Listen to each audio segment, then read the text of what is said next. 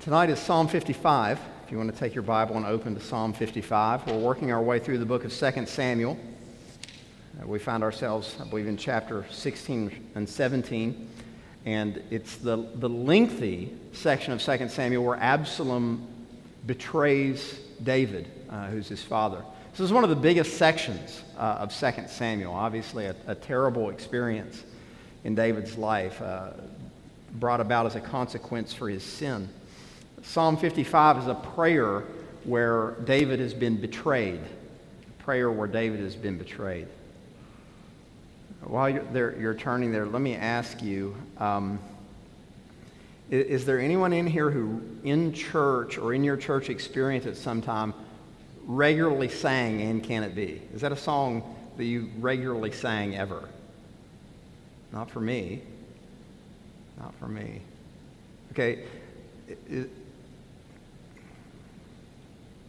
So is there anybody who's, have you ever sung that song before in church? Have you ever sung that song? Yeah, "And Can It Be"? Not "Silver and Gold." I'd rather have Jesus. "And Can It Be"? I have here. We've done it at least one other time. So a lot of powerful words in that hymn. Psalm 55. Charles Wesley, so John Wesley's brother, wrote "And Can It Be?" Commend it for your consideration. Psalm 55. You read the whole psalm and then we'll work our way through it. To the choir master with stringed instruments, a maskil of David. Give ear to my prayer, O God, and hide not yourself from my plea for mercy. Attend to me and answer me. I am restless in my complaint and I moan. Because of the noise of the enemy, because of the oppression of the wicked, for they drop trouble upon me. And in anger they bear a grudge against me. My heart is in anguish within me. The terrors of death have fallen upon me. Fear and trembling come upon me, and horror overwhelms me.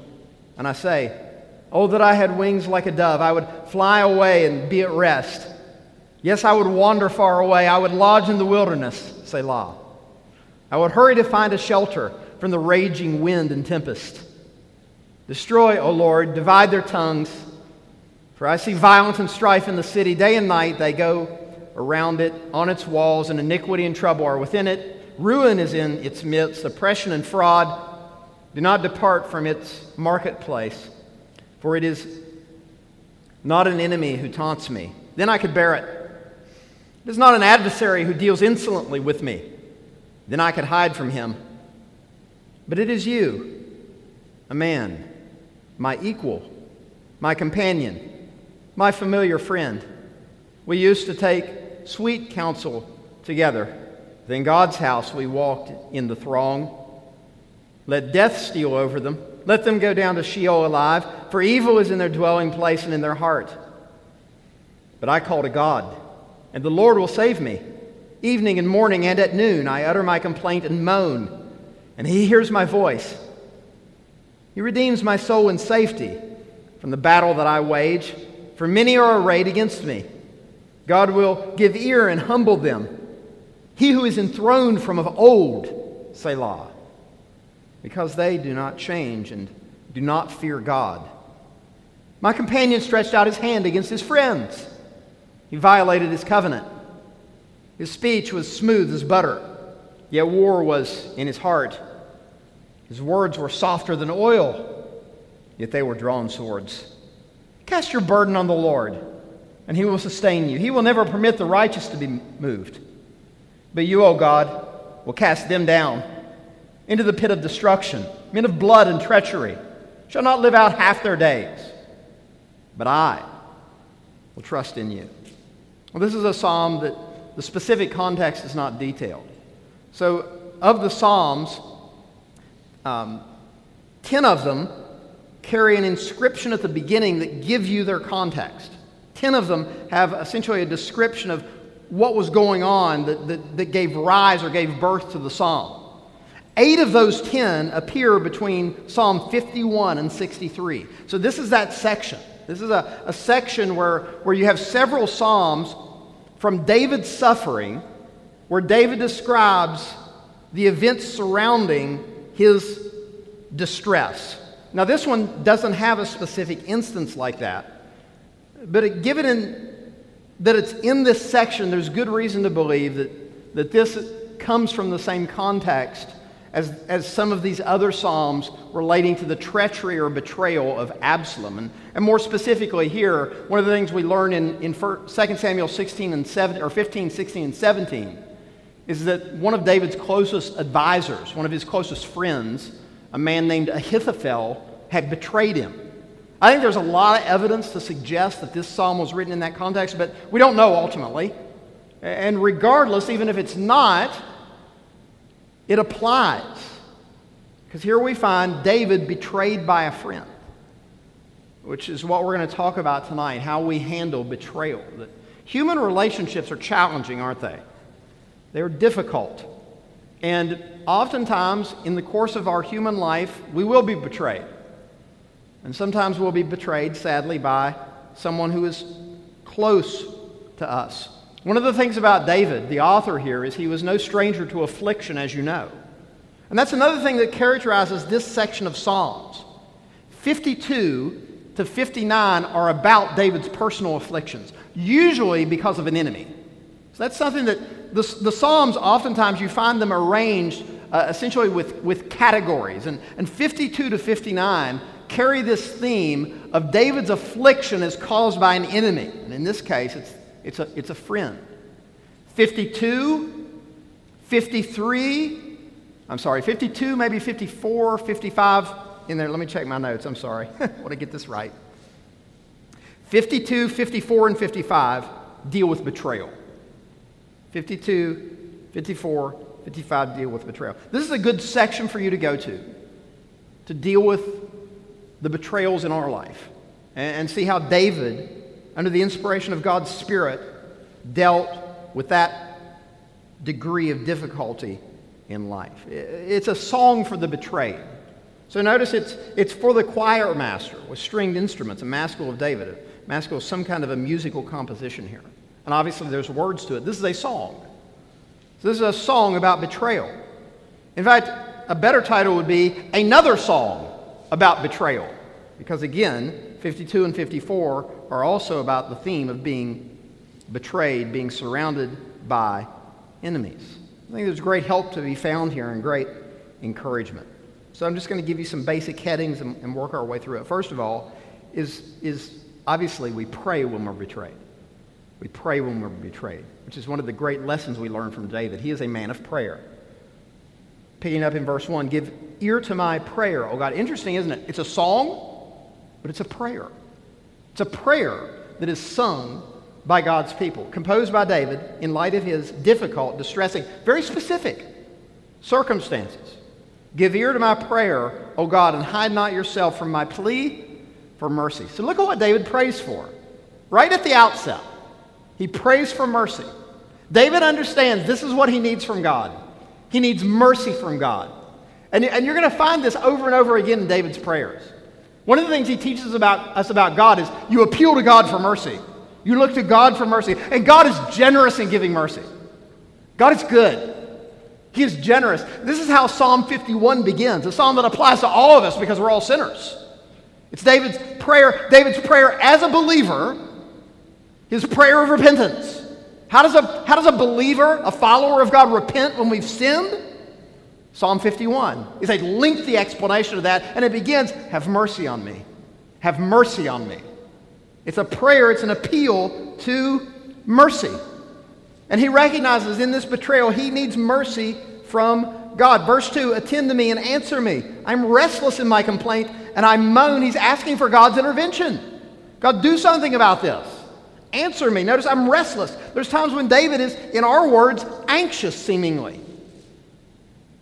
Seemingly he doesn't know what to do. Actually, he does know what to do. He prays. You know, when we don't know what to do, we do know what to do. We pray. We call out to God. And notice he calls it a complaint. This is a fairly common word in the Psalms to refer to prayer. That we bring our complaints to God.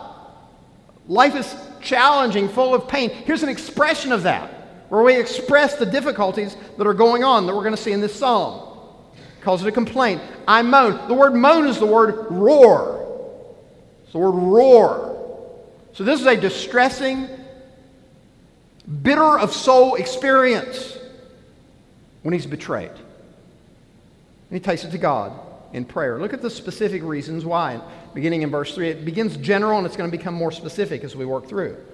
Because of the noise of the enemy, because of the oppression of the wicked, for they to drop trouble upon me, and in anger they bear a grudge against me. Remember the member of Saul's house when David is fleeing from Jerusalem, throwing rocks at the king. It's a grudge holder against David. There's this general tendency in the heart of most of us, especially leaders. You want to please the people you serve. And here's people surrounding David who are his enemies. And keep in mind, when he says it, very likely he's talking about the people of God in this case. Some of the Psalms he's talking about like the Philistines. In this case, it seems like he's talking about the people of God who are following a betrayer. They drop trouble upon me. In anger they bear a grudge against me. We pray for God's help. Let me remind you of Psalm 109, just because I think it's so encouraging to see this response. Because essentially, I think one of the things we need to train ourselves as faithful followers of Jesus Christ is our knee-jerk reaction to distress needs to be prayer.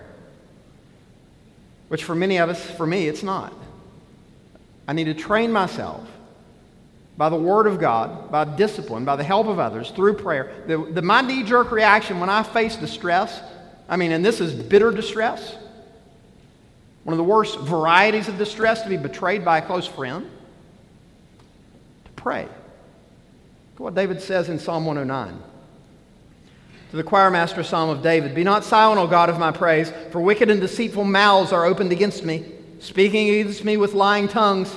They encircle me with words of hate. They attack me without cause. In return for my love, they accuse me. But I give myself to prayer. There's the picture of a faithful man of God who's distressed, yes, as part of living in this world. How do you respond to that? I give myself to prayer. We pray when we are betrayed. Secondly, verses 4 to 7, we recount the effects of betrayal. This is what he does. He goes through the details, as we're going to see throughout this psalm. He recounts the effects of the betrayal. And it's essentially his pain. He pleads his pain.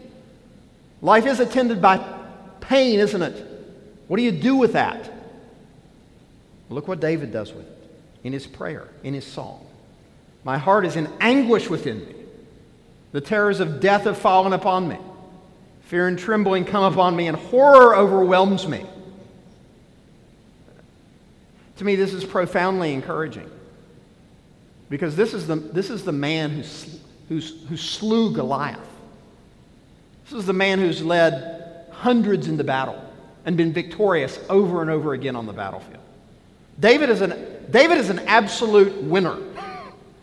He is a victor when he goes to battle. He is a warrior. He is essentially what I would imagine as an absolute man's man. You think like true grit.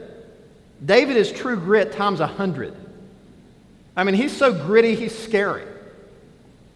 But this guy, the guy who struck down Goliath and who's shown himself courageous over and over again, describes the fear that overwhelms him. Even the most valorous have times of fear. Look what else he says. Verse 6. And I say, oh, that I had wings like a dove. I would fly away and be at rest. Well, why the dove? Well, the dove is a peaceful bird. It's the idea.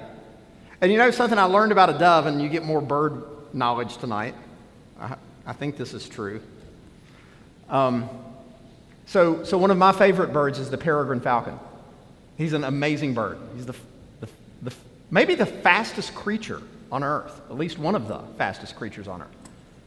And the peregrine falcon loves to prey on doves. But I learned, which doesn't make sense to me, but it's evidently true, that the dove is one of the most hardest birds for a falcon to catch because he's so quick and maneuverable. And looking at him, he doesn't look that way.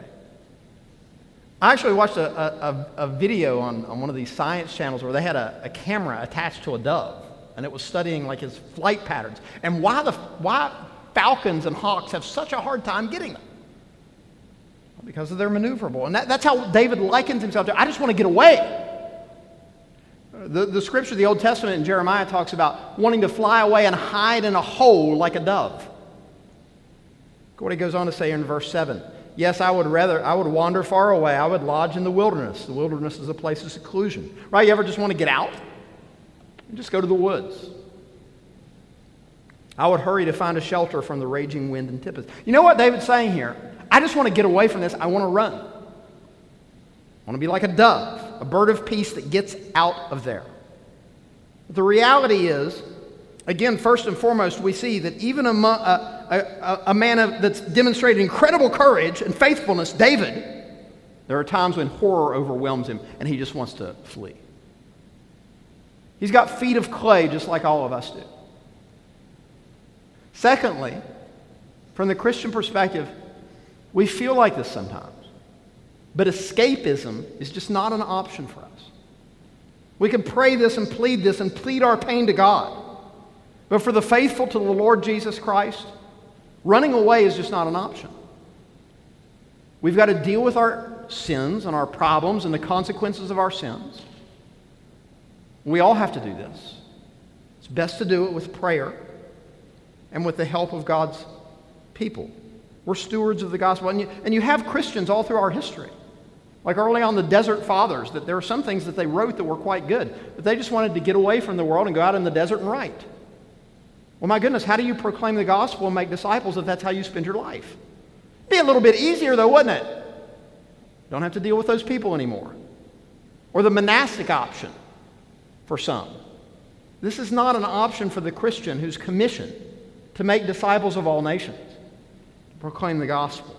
But here you see that impulse in David, even though he's not going to follow through with it. This is how he feels, and he's telling God about it.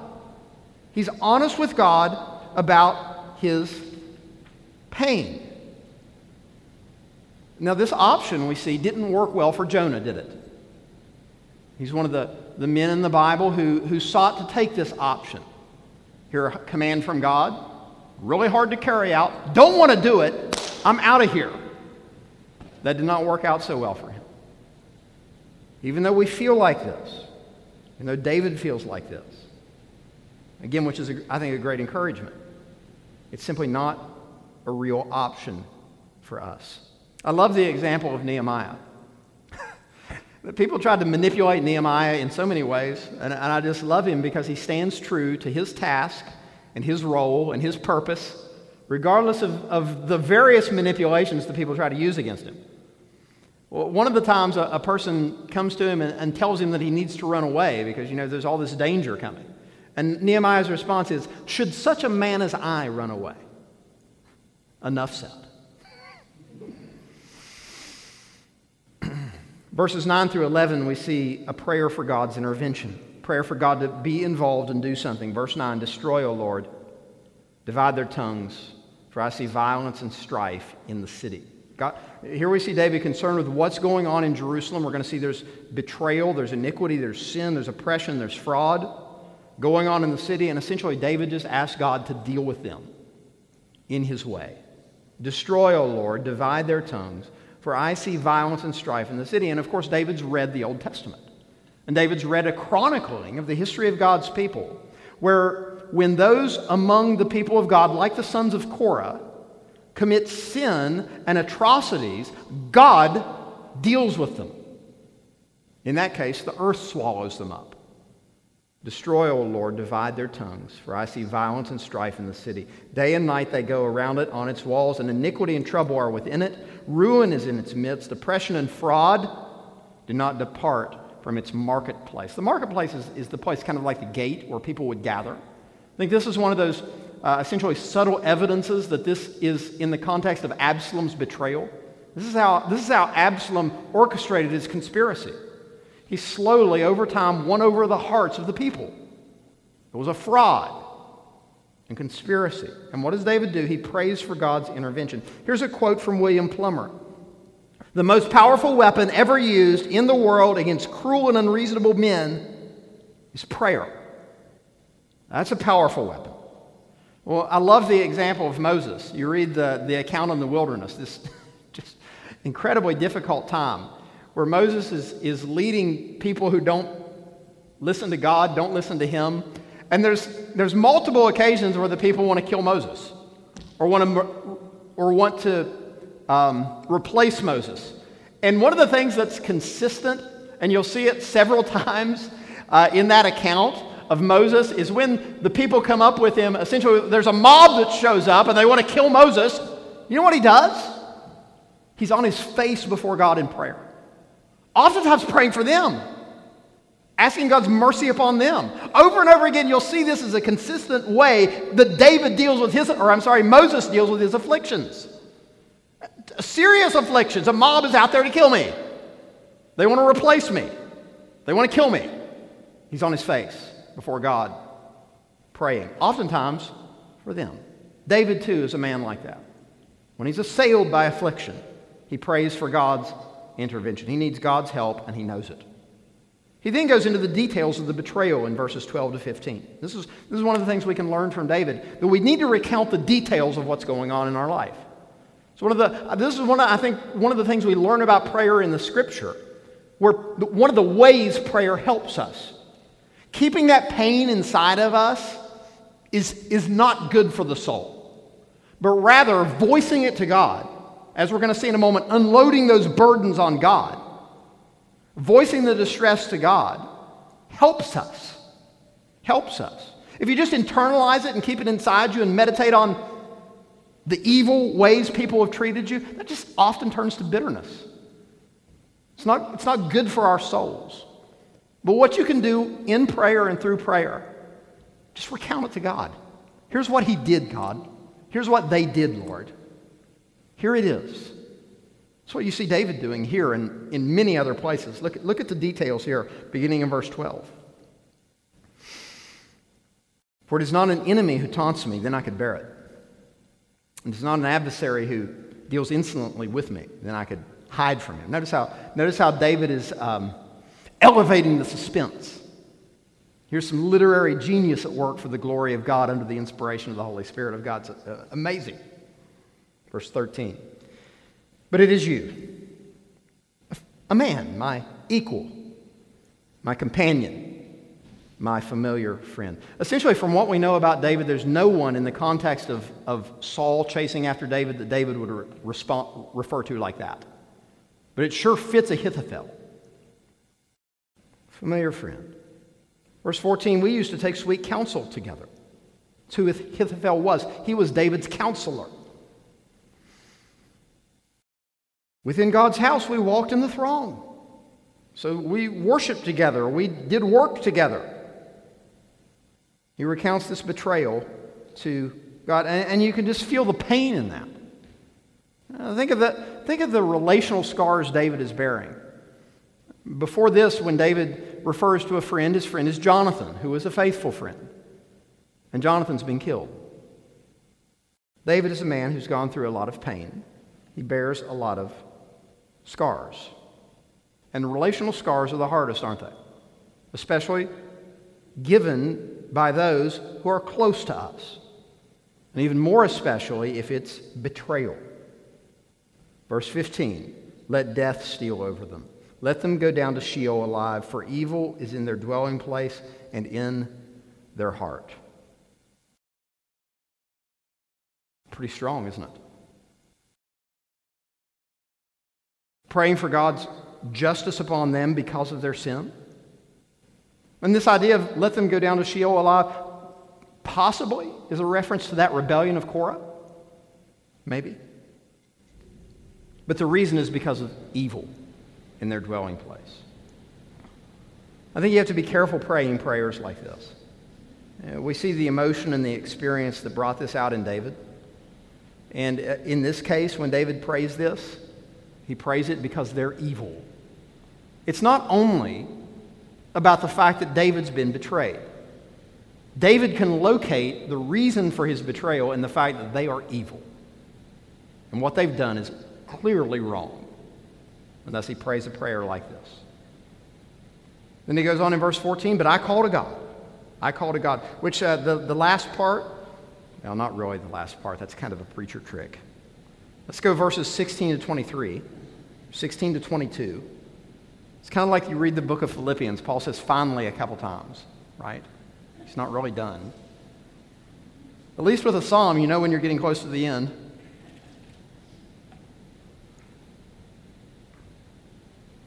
What I think we learn here in this section is what you learn again over and over again from David is to resolve to persevere in prayer. You pray and you keep praying. In light of this distress, being betrayed by this companion, this friend, this counselor, in the light of the fact that they're evil, but I call to God, just like Psalm 109. Surrounded by enemies, I call to God, and the Lord will save me. Expresses hope in the deliverance of God. I call to God, and the Lord will save me. Friends, you know that we have much greater assurance of being saved than David had.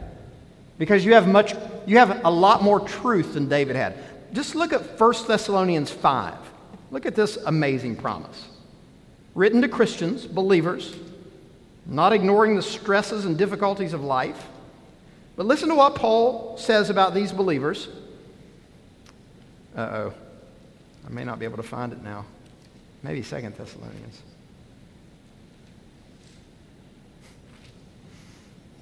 This is not in my notes. This is one of those preacher moments. I've found it. It's 1 Corinthians 5:23. So as a preacher, typically my methodology is when in doubt, don't. If you're doubtful about saying it, don't say it. There's a lot of other truth you could say. Tonight's one of those nights. Hey, this is a good text to look at. The point here is, David in Psalm 55 is sure God is going to save him. As a Christian, as a follower of Jesus Christ, based on the promises you have in the New Testament, you have much greater reason for assurance of salvation than David had. Look at what this text says, this prayer. This is 1 Thessalonians 5:23. Now may the God of peace himself sanctify you completely.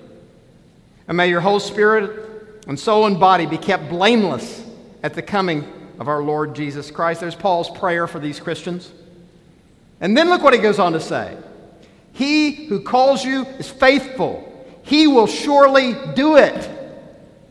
This prayer, this desire that you as the church, you Thessalonians in that case, God will sanctify you completely. You'll be kept blameless to the return of Jesus Christ. How's that going to happen? He's faithful to do it.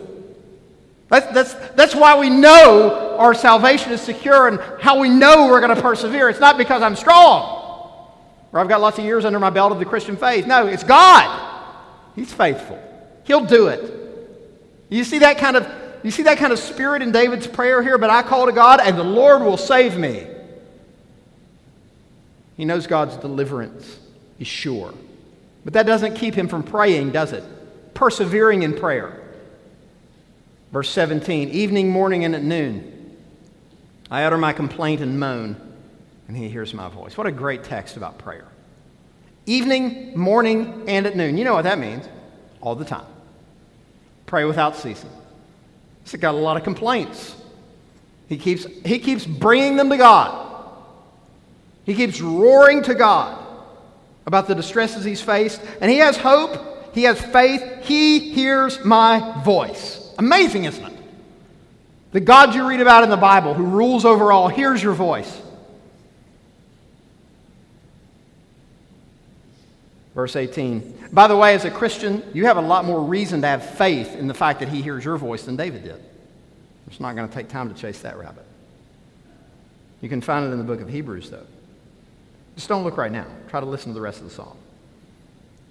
Verse 18. He redeems my soul in safety from the battle that I wage, for many are arrayed against me. How's David going to survive these many that are arrayed against him? He redeems my soul in safety. His hope is in God. His faith is in God. Verse 19, God will give ear and humble them. He who is enthroned from of old, the real king. David recognizes who the real king is. He's going to humble them. They're exalted now. King's on the run. He's been betrayed.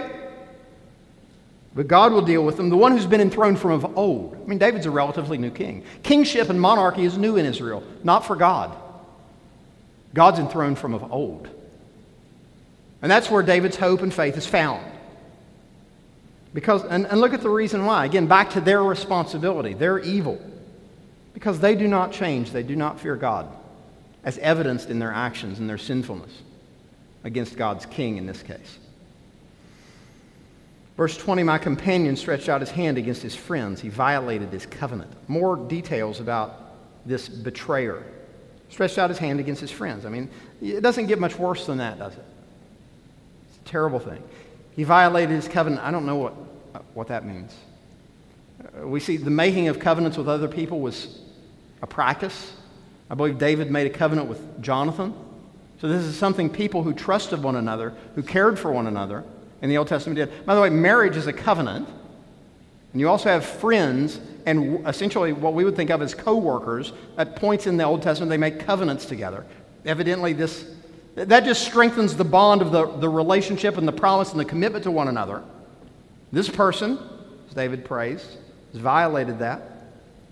Look how he describes him. His speech was smooth as butter, yet war was in his heart. It's like a hypocrite. It's like a duplicitous person. A person who says one thing, but in their heart there's something else, right? Says nice things, but in their heart they want to kill you. There's war, even though the tongue is smooth. His words were softer than oil, yet they're drawn swords. You pour out some olive oil on your arm, it's not going to hurt you. It's what it seemed like, but it was really a sword, which would wound and pierce and damage and harm. In the midst of it all, David is trusting. Look what he says in verse 22. Here's a great instructive passage for us about prayer, especially when betrayed. Cast your burden on the Lord, and he will sustain you. What do we do with our burdens? There's lots of burdens in this life. What do you do with them? David's advice, a man of many burdens himself, cast it on God. You don't want to bear it yourself. We're not strong enough to do that. Again, you try to bear the burdens, especially with things like betrayal, you're probably just going to get bitter and angry and hateful.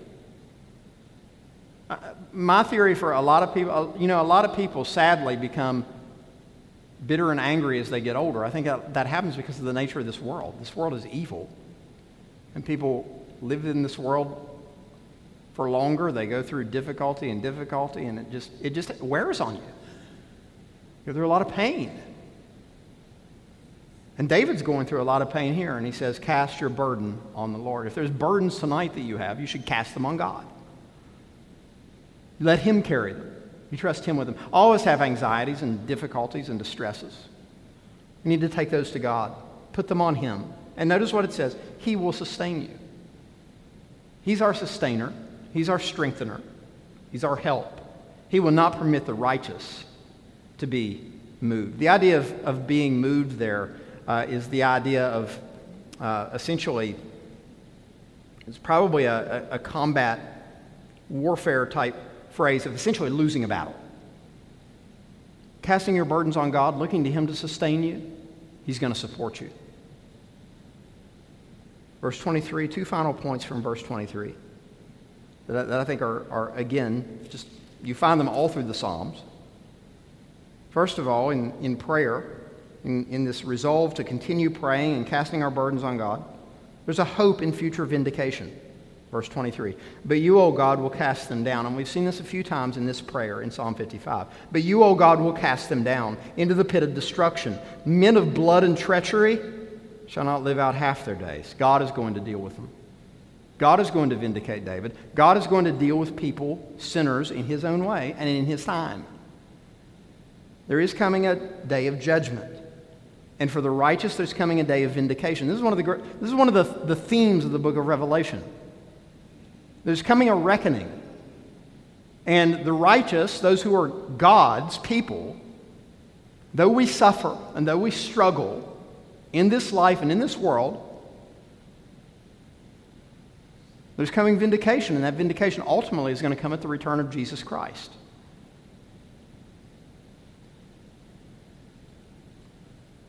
not only is there hope in future vindication, that the triumphs of the wicked will be short-lived. And they will be. I mean, even if they're 80 years old, even if they're an 80-year triumph of the wicked, it's going to come to an end. Look at the last sentence. But I will trust in you. You see all these contrasts? Even though there's all this stuff going on, even though I'm surrounded by evil people, I will trust in you. Notice their faith is a resolve. David, the betrayed man, resolves, I will trust in you. Which I think is one thing we need to keep reaffirming, especially in afflictions and difficulties. Remind ourselves what we believe and who we are and what we're going to do. In fact, one of the things you see in the Psalms is you find the psalmist telling himself what he's going to do. I'm going to be faithful. I can't control that. Would never choose that. Don't want that. Don't like that. Take that to God. Put that burden on God. I'm going to be faithful.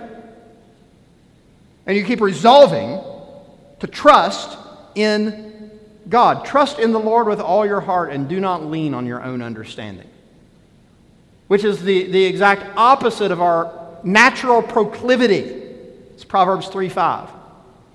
I want to try to figure this thing out. I want to base what I'm going to do on my own understanding. When the proverb says, trust in the Lord with all your heart and do not lean on your own understanding. In all your ways, in everything you do, acknowledge Him and He will direct your path. We look to God, we defer to God, we base our path on what God says. And I don't understand all the details, but I'm going to trust in Him. And it's a resolve. It's not a, well, you know, if this bargaining with God. Well, God, if you do this, then I'll do this. No, this faith is, I'm going to trust in you despite all this stuff going on in my life. And in this case, it was betrayal. Got to be one of the hardest things in life to deal with. And it's a song to remind us of God. And of course, we know that our Lord Jesus Christ experienced a betrayal, didn't he? One of the closest men to Jesus Christ, Judas, betrayed him. Spent years with Jesus Christ, heard his teaching with the other followers in the inner circle. A betrayer. Jesus our Lord experienced that. And it was painful. In fact, didn't Jesus say it'd been better if he had not ever been born? I mean, it takes a lot of pain to say something like that about someone. Our Lord knows the pain of betrayal. He came and He suffered. He was tempted in all ways, like us, yet apart from sin. And He died on the cross for our sins, and He was raised from the dead so that we could have life. Isn't that amazing good news? Good news in a world full of pain, relational pain, like the pain of betrayal. Doesn't change the fact that Jesus died, was raised again. So friends, let's resolve to have faith. Let's pray together. God, I do pray that this would encourage us in our prayers, God, to cast our burdens on you, to cast our cares on you, for you care for us. Thank you, Lord, for that. Thank you for your goodness, Lord.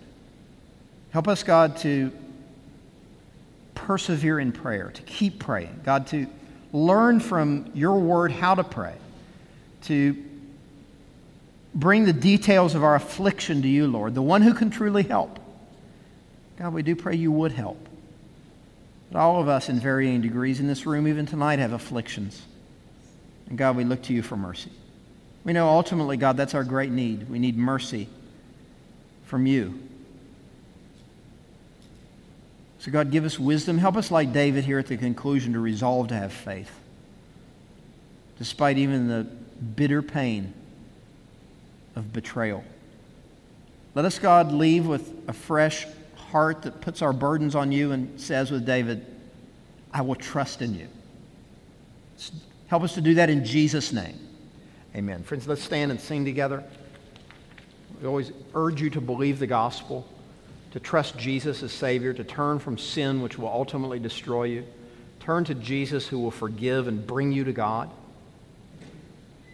That's the good news of the gospel, that sinners are saved through Christ. If you have questions about that, I'll be available afterwards if you want to talk more, but now let's sing and praise God that even though we're betrayed in this life, Jesus will never betray us.